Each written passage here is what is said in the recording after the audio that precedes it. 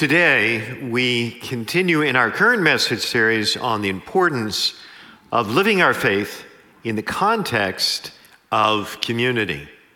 At Nativity, small groups are our strategy for helping you to live your life connected to other Christ followers.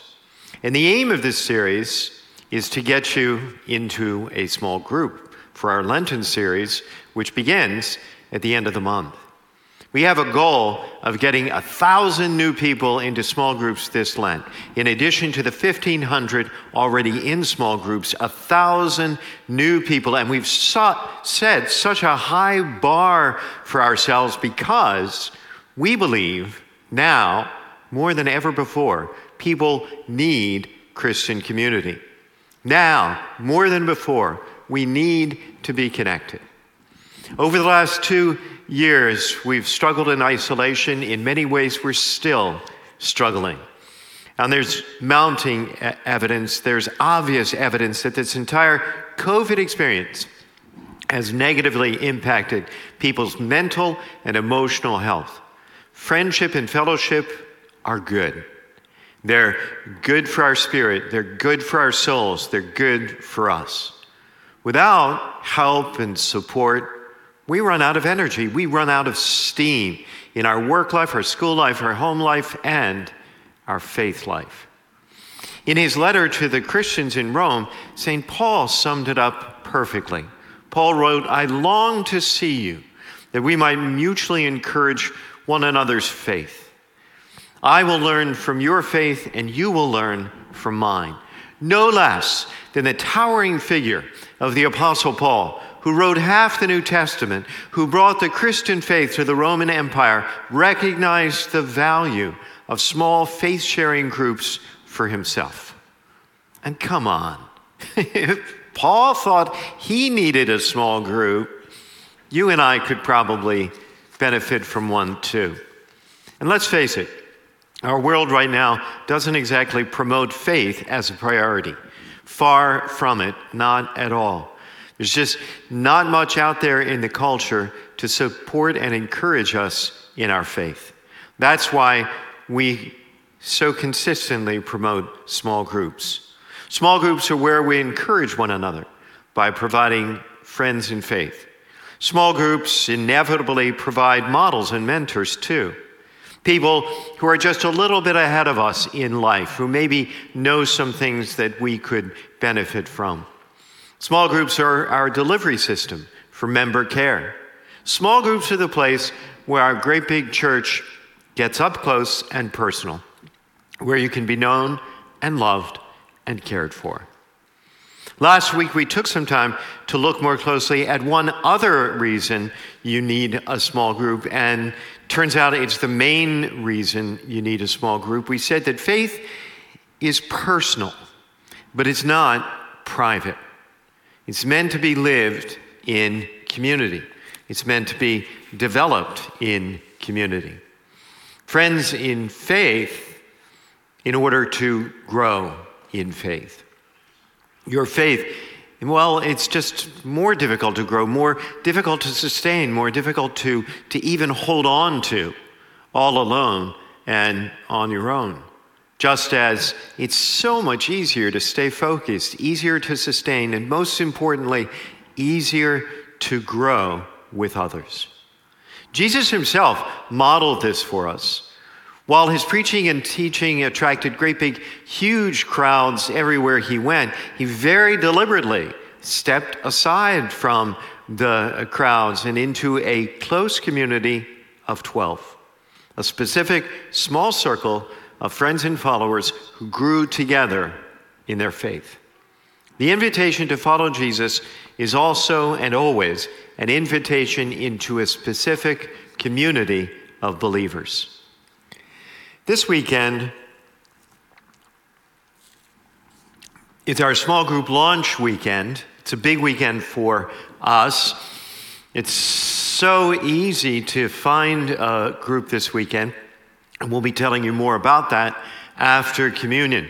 We have men's groups, women's groups, couples groups, mixed groups, groups for young adults too. We have groups meeting here on campus, groups meeting in homes, groups meeting online, hybrid groups as well. You can find a group that meets any day of the week, practically any time of day. In short, we have a group for you.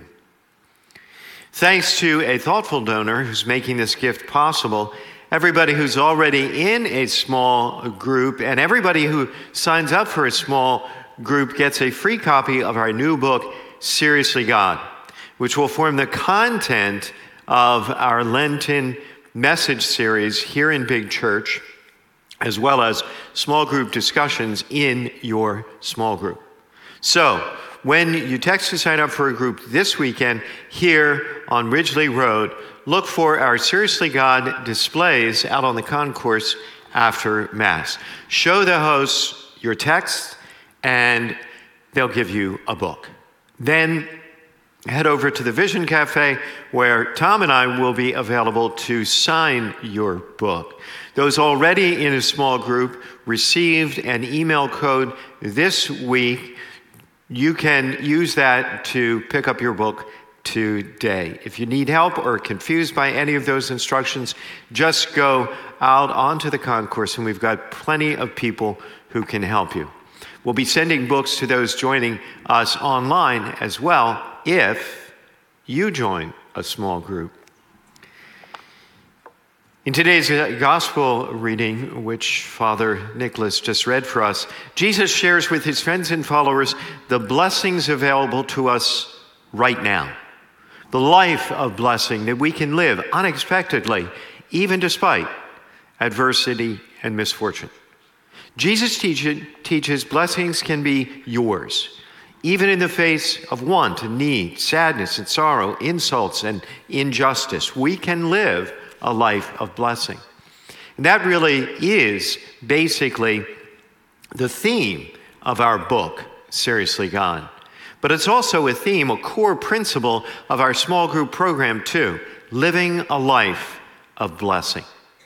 And today, I'd like to very briefly share with you a few of the many, many testimonies that we have received from current small group members, detailing some of the blessings that they have experienced. One writes, "My small group has been a positive influence in every aspect of my life. My faith development, my prayer life, my marriage, stepping into a safe space every week to explore my questions about my relationship with God, the church, and others. I'm more honest about how I'm feeling and where I want and need to grow." Another, "I joined a small group because I was new to Nativity and just wanted to make some friends. And I did. I've made lifelong friends. But little did I know that they would become my lifeline and support system after my husband was diagnosed with cancer. I don't know what I would have done without them. My life appeared to be great to everyone on the outside. I made sure of that. In reality, I was going through a terrible divorce. My business and finances were negatively impacted by COVID. My daughter was struggling with her college experience, and I was escaping all of it and avoiding reality by drinking. Joining a small group was the very last thing I ever thought I would do. I only gave it a try at the urging of a friend. What I quickly learned was that I had no idea what I was missing. Frankly, my problems haven't magically gone away, but on the inside, I'm transformed. I'm hopeful again. No joke. I've never been very lucky when it comes to job interviews. I just never seem to be the right person for the job, whatever the job is. Before yet another interview, I tried something new. I prayed. I prayed about it with my small group. Maybe it was the prayer, or maybe it was the confidence their encouragement gave me. But I got the job. Faith was never a priority for me. It was like an add-on activity. That is, until I joined SGU. SGU is small group university, small groups for college students.